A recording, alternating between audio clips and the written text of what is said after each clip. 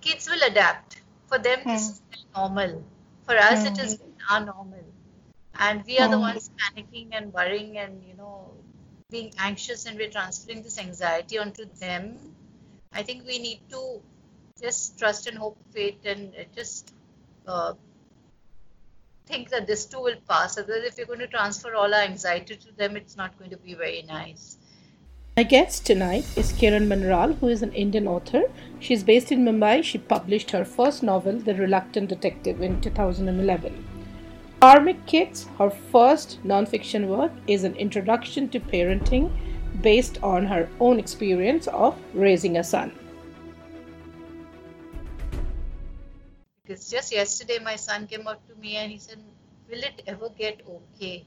And that scared me, because I said, why is he not sure that a vaccine will come out, that, things will open up, we'll go back to normal. They've been reading stuff, they've been listening to news, they've been seeing stuff, they've been researching stuff. So they are anxious as well. I think we need to really cut down our anxiety and try not to. But there's also, because they're spending so much time online and there's a lot of misinformation and disinformation out there. What sort of, psychological impact, what they're reading is having on them? Like, how do we deal with that? What I do and what I think works for me is by having conversations and to, take the conversation straight on and address whatever fears they have to the best of one's knowledge. And it's okay to say that I don't have all the answers right now, but I can, Google up or ask experts or try and get you answers to something that you may be worried about and you may not know, and I may not know. But try to get the facts out there. Let's discuss, what is the status on the research about the vaccine? Is there hope? How soon can we have a vaccine? If we don't get a vaccine, let's talk to them. I think kids are very sensible, and if they have all their facts in place, they can make informed decisions and they can decide for themselves what can happen. And Kiran, there's one thing. I mean, when we talk about working mothers in India, there are various groups of working mothers, right? I mean, like some mothers have a lot of help. Some mothers don't have any help at all. Some are privileged, some can afford help. Some women who could afford help, but the help is not being able to come now. So the degree of how hard it was to balance life and work differed from one mother to another mother. But now I think every mother is at home and they are required to do all of this, looking after food and cooking, and while also trying to get some work done. And how do you, how do you look at that? Like there is sort of an uniformity suddenly. It's been a good learning lesson for me. I don't work full time anymore. I'm just I do projects now. I sort of gave up full time work a little while ago. So there is work, so to speak, but it isn't work that requires to be done every day. It's work I can do at my own pace and time. So I'm privileged also in that, Nilanjana, to be honest. Sure. Yeah. There is no pressure of, Zoom being available for Zoom meetings along with an entire team. There is no pressure to deliver specific things on specific days. There's no day-to-day pressure on me per se, but I know mothers who are struggling because suddenly the boundaries between work-life balance have blurred completely. And work from home has meant so much more than, just they're putting in much more work than they were actually putting in at office. With the fact that, you have to be spending time in a closed space with your family members. It's a weekly podcast where you can listen to fellow mothers and how they're coping with this COVID-19 pandemic. There's a lot of anxiety around things like, what happens next. They've got to be working from home. They're still probably doing all of the meal preparation and things and helping their children to study. This pandemic is going to take a huge toll on women. I'm constantly overwhelmed. In a single day, I'm interrupted at least 20 times an hour. The constant demand on your time, the constant demand on...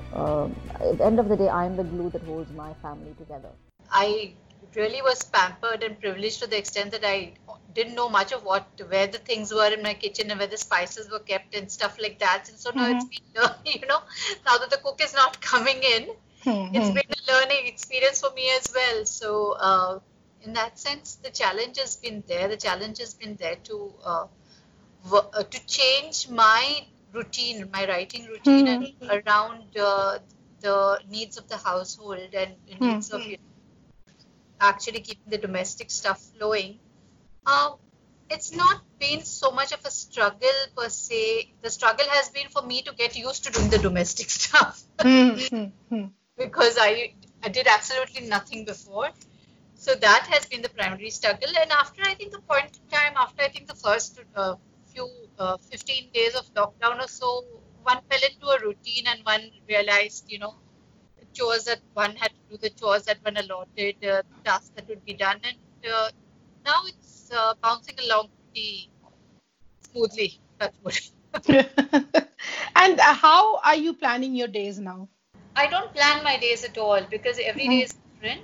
In the sense, yes, you're stuck at home and every day is the same. But in terms of deliverables, there are different deliverables work-wise every day. So one day it might be in a column. One day I may just be sitting and working on a project. One day I may be doing terrible research, listening to focus group discussions and stuff. Some days I may be, working on a commission book. Some day I may just be trying to get some ideas together. So that way, work-wise, everything is different.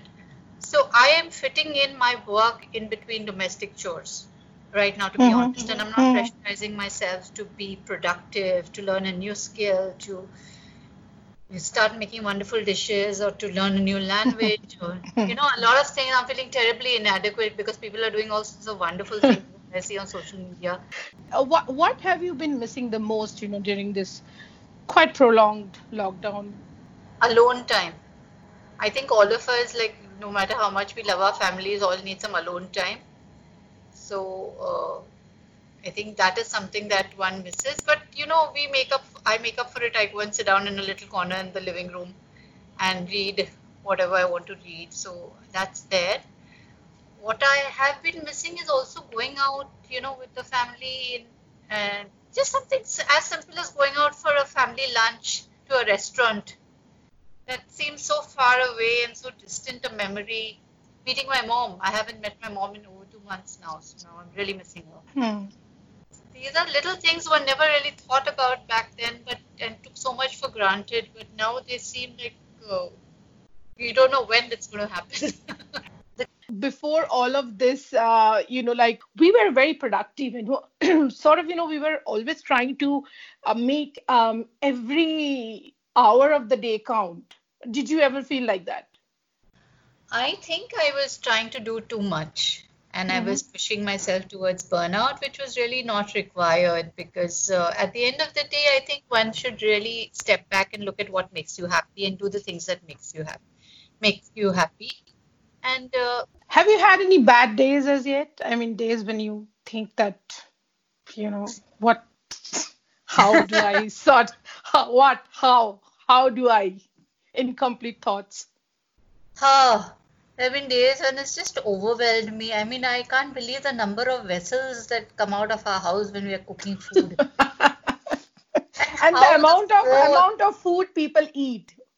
It doesn't feel like so much food when you make it, but when you're doing the vessels, it's like one mountain and it just buries you under it. And just finished, the floor has just been done and then again 5 minutes later, like the dust balls all over the place. And what is happening out here? It's total conspiracy against you. Those are the days it's like you feel like, oh God, after 2 days, the dust levels will just be the same. Just let it be. Yeah. The third day, you think, oh God, no, this can't be done. So you get back to normal programming. So there are days where you feel like, let it just be. It doesn't, you just indulge yourself. You don't have to do anything today. And let's keep work on the back burner and just chill. And I think it's okay to let oneself enjoy that day or give into that mood. And self-care is very important. A lot of us keep pushing ourselves to do. And somewhere along the way, what we feel like and what our emotions and our anxieties are get put on the back burner. And this can all build up. So I think when you're feeling a little low, acknowledge the fact that you're feeling low. Give yourself the space and the wherewithal to, cocoon yourself, to insulate yourself, to heal yourself, so to speak. And it's okay. Everybody, all have our good days and our bad days. And these days are different days. These are days we have never lived in all our lives. Our parents have never lived in all their lives. Just, sort of heal, be protective of ourselves and those we love through it all. I mean, we are in the middle of a pandemic, there are so many things that will change, even post the crisis. And to worry about, how things were, or, I mean, it's kind of... We can't change what we're going through. There's nothing you can do. You have to go through a storm, and the person you will emerge on the other side of the storm will not be the same person who went into the storm. So that is going to happen, and we just have to accept the fact that we will be changed, our lives will be changed, the circumstances will be changed. We will emerge into a very different kind of a world from which, from the beginning of this pandemic breaking out. Hopefully not too different, fingers crossed if we can find cures. But this has been, I think, a once in a lifetime kind of a event for all of us. And yes, we will be anxious, and yes, we will be wondering what kind of changes we will have to go through, how work will change. There are job losses, there are economy recessions happening. There's so much of crisis, financial crisis that's going to unfold over the next few months. And there is that fear. What is to be done? We just have to grit our teeth and go through with it. And just hope that we'll emerge okay at the other end of it all. I just feel like every time I want to plan something, I'm like, oh, but what's the point? And then I tell myself that that's a great thing that I don't actually have to plan. I mean, we keep saying, take each day as it comes, but we actually did just the opposite. We are doing that now. Absolutely. I think take each day as it comes is a beautiful piece of advice to give oneself. And I'm really glad that, you brought this up, because in a pandemic, in a situation like this, it seems pointless to plan forward. And, by planning forward and by looking forward and by being so focused on the future, I think a lot of us gave up on our present. We're in a place of privilege. There's a roof over one's head. There's food on the table. People are in such dire situations. So I think I should count my blessings. It's a wonderful learning lesson for all of us that, live in the moment, do what's best for you. It's time to say goodbye now. I will be back again next week with another guest. Till next week, stay well, stay safe, everyone.